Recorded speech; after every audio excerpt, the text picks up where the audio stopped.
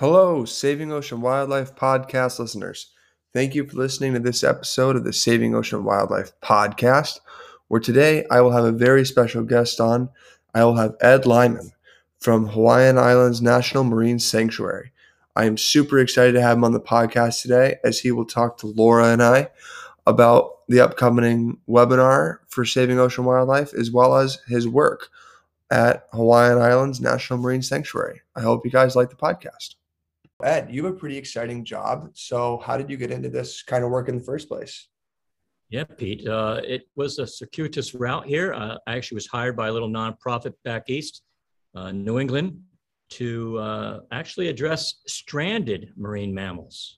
In the wintertime, the pilot whales coming up in Cape Cod and some dolphins.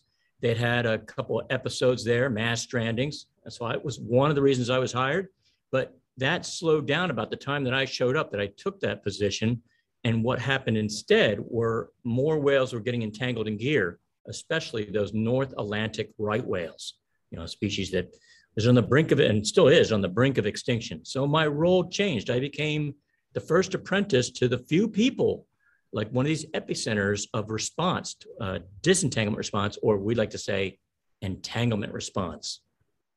Okay, that's fantastic. So what kind of made you want to go into this work? And it's a very unique field, obviously. And did you have an aha moment, or is this something you've always wanted to do since you were a kid? Gotcha. No, another good question, Pete.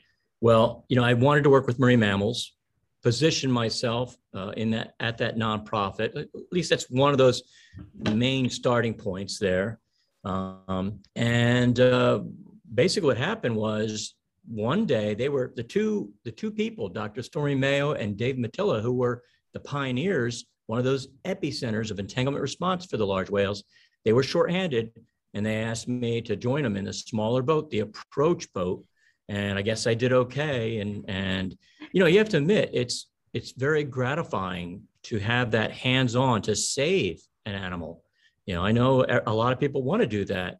And it's gratifying. And then I've learned over time that there was much more to the effort than that. And I just hinted to you, we now call it entanglement response as opposed to disentanglement, because there's a lot of science behind it, and we can't save every whale. And that's what I've learned. That's my aha moment, I guess. Yeah. We've got to we've got to figure out what's going on so we can reduce the threat. Absolutely. Yeah, that's the biggest thing, reducing what's going to happen, because in the reality, there are the fishing nets out there. There are massive ships, and these are at least for the ships, at least, those are massive creatures and massive vessels out in an area where accidents are going to happen, right? Exactly. And yet their size does not protect them, even though they're big animals. For a humpback whale, let's say, we're talking 45 feet, even a little longer, 40 tons in weight. Yeah. And yet they still can be impacted, whether it's the entanglement or the ship strike that you might be alluding to. Those risks are still there. Yeah, absolutely. Laura, do you want to take the next question here? Yeah, Ed, it was such a pleasure to get to go to Hawaii this year and meet you and get to talk to you and hear more about your stories. And it sounds like, as you explained to me, the whales are only in Hawaii half the year, right? They're up in Alaska right now. They're going to start making their way back down in the fall. So what does a typical day look like for you? I mean, it must be different depending on the time of year, but could you give us an idea sort of what your day looks like with this job? Gotcha, Laura. And you're right. It does vary. I just came back from Alaska, kind of migrated early, but the expertise that we have, we share it. I mean, that's the way you're going to solve the problem. Back to, how do we reduce this threat, and sharing and gaining information from each other. So I just returned, but now let's say just pick this time frame. Here we are coming up on the humpback whale season, the whale season in Hawaii. There's humpback whales especially, and coming down here to breed, give birth, nurse their young. We're preparing for that season. So there'll be a lot of trainings and outreach and looking over the gear and on top of that, there's that response training, that response preparedness, and that goes towards maybe getting that report that there's an entangled whale, and maybe the conditions and the resources are such that we can help that individual whale. But then there's that science side of it, where that whale that we respond to, or many other whales that we get reports on, or just overall doing research I mean, I'll give you an example. One of the other things that I might do on a given day is go out on the sanctuary boat and monitor the animals, look at their health, look at their risk assessment. Things like, do they have a ship strike scar on them? What is the impact of that ship strike that occurred on the animal? Sure. Does an animal have a line scar on it? Or what percentage of, that's what it comes down to, is what percentage have line scars, and what do those line scars, those entanglement scars, tell us about entanglement threat? And it's only a piece of the puzzle. Always, all the work we might do is just a little piece, because think about the scarring. I mean, those are the animals that got out of it on their own. Those are just a part of the population. What about the ones that fell victim to entanglement? Yeah, those are the lucky ones, right?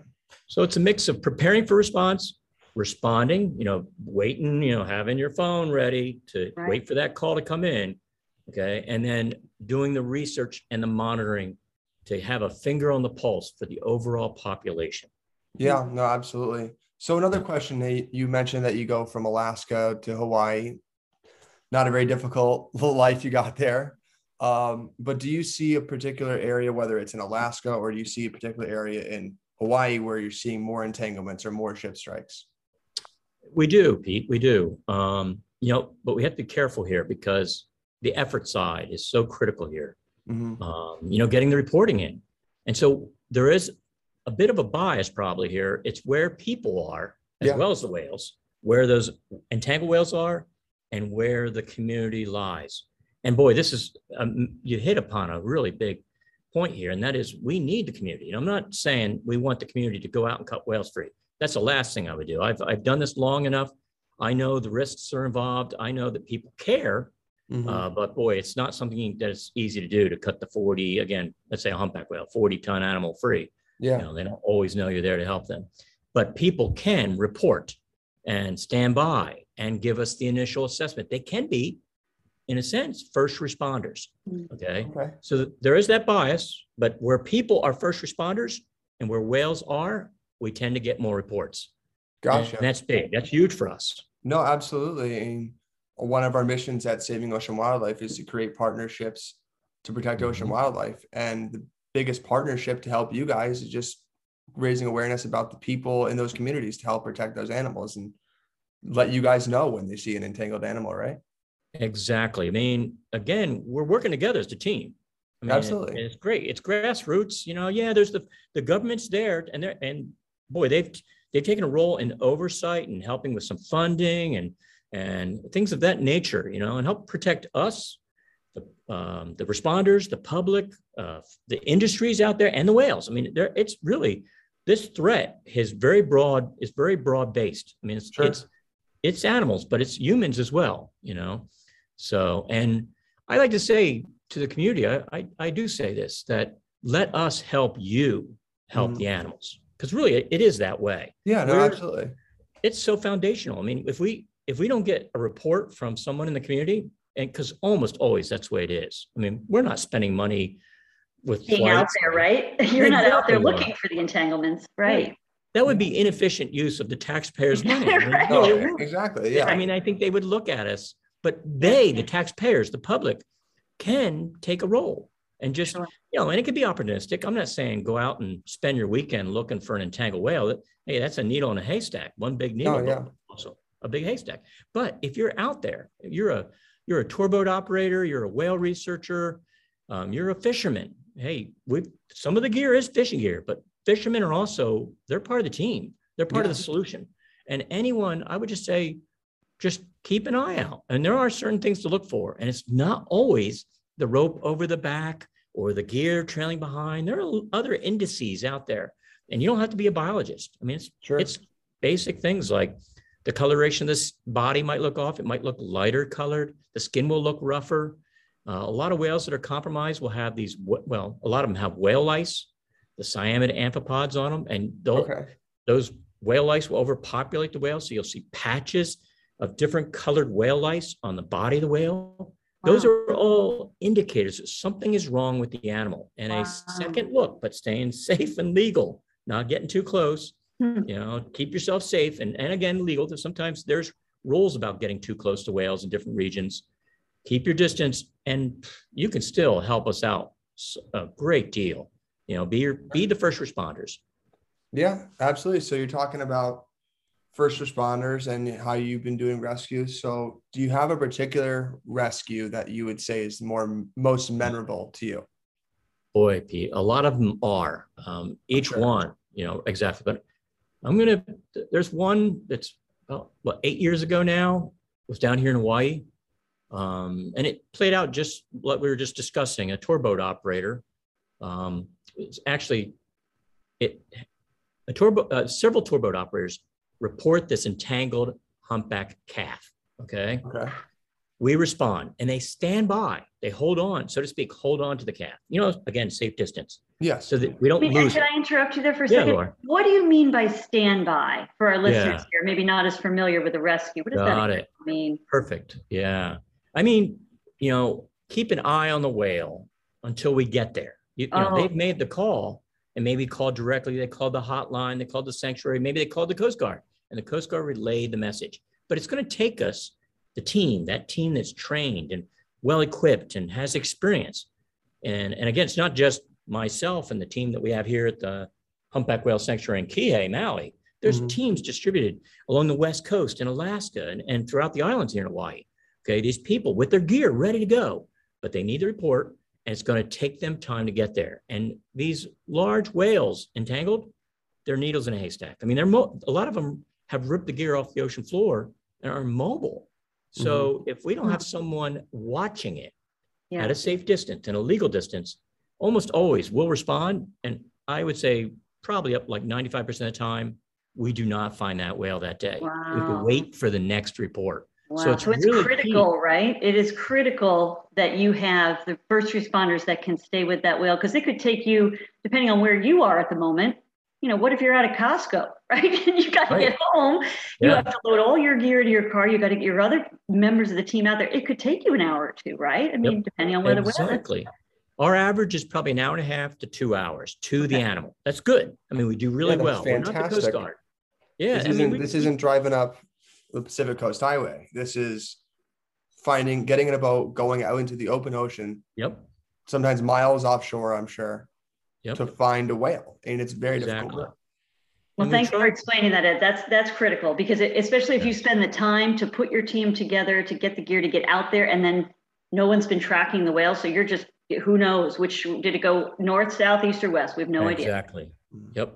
It's the search box gets too big, too fast. Yeah. And then what happens too is we tire ourselves out, or there's been times we're out looking for one whale that no one stood by, and then another report comes in. And now we're going, oh crap, and that's on another island. And now, and now you can't respond. Now you're not going to get back and jump on a plane in time to make it to the other island. So it's a critical role. I mean, again, that on-water community, it's everything from the reporting, the assessment that we need early on, to, again, monitoring the animal or standing by, and taking pictures. Pictures help us quite a bit. I mean, again, safely. Don't get too close. Right. And sorry, I didn't mean to take you off from the rest of your story there. Thanks for clarifying that for our listeners. Yep. So these tour boat operators did exactly what we were talking about. I think they took turns, because now they know the team, they're a team, they're part of the team. So here off Maui, I run down to that boat, and that boat's loaded with my gear. I turn the radio on, and I hear on the radio, oh, this is Ultimate Whale Watch. We're on the whale right now. We're waiting for the sanctuary and the rest of the team to show up, but we can take it for 20 minutes. But it sounds like Pacific Whale Foundation or Pac Whale is going to take over after us. Ocean Odyssey will take over. But then Great White, that's one of the raft boats, So they're all organizing themselves to take turns to maintain that monitoring role. Absolutely. That's a fantastic thing about community, like you were talking about, that exactly you need to promote for sure. And totally appropriate. It's safe for them to do so. Keep your distance. The passengers on board love it. They're part of the effort as well. So it doesn't hurt them in any way. I mean, it's like probably one of the best whale watch trips they've ever had, being part of a response like that. So in this case, though, that worked out, and we got there. And it so happened that the knife we were using, these hook knives that are dull on the outside, sharp on the inside, we weren't getting to the wrap around the calf, because the calf had been growing so quickly and was wrapped so tight that the blubber was actually going around the line. So it was embedded a little bit. Oh, no. So the knife was bumping past it. We're like, oh man, we can't cut the calf free. We don't have the right tool. So what we did is we had to leave the calf that day. We tried and didn't get it off. We ran back, and one of the team made a new knife. It was sharp on both sides. We figured we had to cut a little bit into the calf to get to that wrap that was considered life-threatening. Wow. Okay. So then the calf gets reported again a couple days later by two other tour boat operators. They stand by, we respond, and this time with the new knife and a little help from mom. Mom was resting at depth, so she stayed away from us a little bit, and the calf came up by itself because they can't hold their breath as long. Mm-hmm. And we just kept nudging the boat a little closer. Every time the calf came up to take a breath, it would always tilt down, looking at mom, making sure mom didn't go anywhere. And one time, after about an hour or so, we were close enough. As the calf came up to catch its breath, we reached out and made that cut. It was pretty precision. I think we cut only like 1.5 inches of the calf and caught that wrap, cut it, and it exploded off the calf. I mean, oh, that's awesome. Yep. It just one frame of the camera that was on the pole next to the knife captured the line exploding off the calf, and it was monofilament. Mm-hmm. So whereas we didn't get it, remember, we wanted to cut that calf free, and we wanted to get data. We wanted to find out what that line was, maybe where it came from. How did the calf get entangled? And so we might not have gotten all the information there, like we didn't get the gear in our hands, but we did capture the what it was. We know it was monofilament, heavy monofilament, and we gained some information. So we cut the calf free, and we gained a little bit of information towards that mitigation, reducing threat. Well, and what was the diameter of that, Ed, around? Like monofilament's really thin, isn't it? Yeah, it was just like millimeters. But see, the monofilament's really dangerous. It's still strong enough, okay? And it's small enough diameter that it actually cuts very readily. It's actually, in some ways people think, oh, the heavy gauge line, that's more dangerous, a greater breaking strength. But as long as the gear is, as long as the breaking strength is beyond what the whale can break, right? That's it. It doesn't matter if it's that much more. Right. And then the small diameter just slices and dices. Now, here's the good news. Here's the happy ending. Here's why I like this story. It had all the ingredients. We had multiple efforts, and the community helped us. It would not have been cut free without the community's help. Right. We had that new tool, perseverance and patience all coming into play. And we save a baby whale. I mean, no doubt. I mean, it's emotional. I mean, I'll admit to you, it's, it touched me a little bit. And then for a month afterwards, the happy ending, they were seeing the calf. The wrap had not cut it. So it was just pinched in. So it was not a cut in the end. That was good. Okay.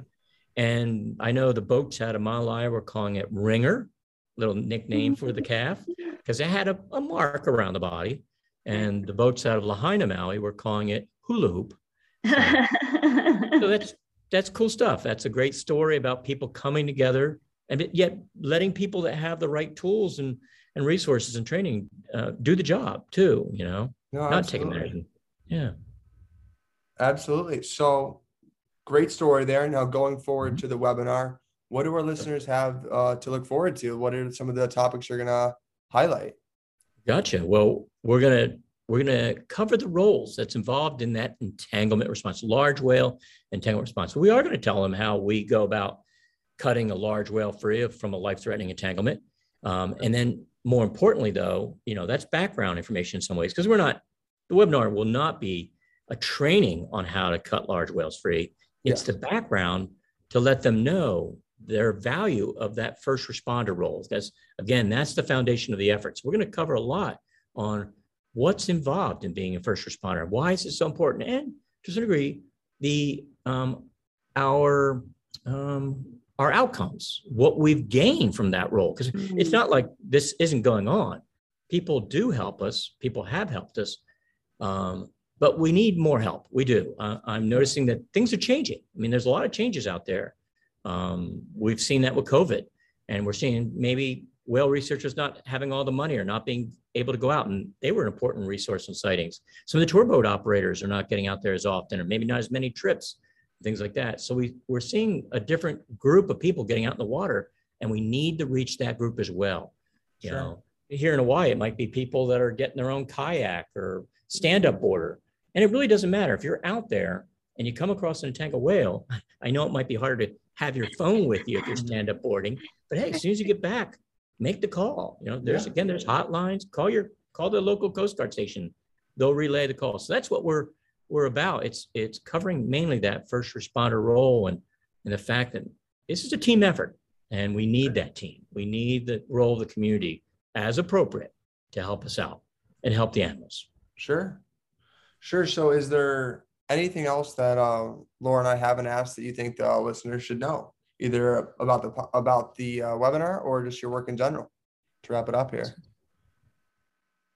Well, I know I mentioned that people do help us. That's here in Hawaii, it's mahalo. Thank you. Yeah. Because it means so much. People ask me, what's the best thing about your job, or and there's many, right? Mm-hmm. But it has that hands-on. It is saving whales, but I'll tell you, it's working with people. That's the answer I'll almost always give. Is nothing beats working with that community, working with a group of people to have that outcome. By having that teamwork to save a whale, gain some information towards reducing it, and keep people safe. That's pretty cool stuff. It's always fun to work with people. So absolutely. Well, this was fantastic. Thank you so much, Ed.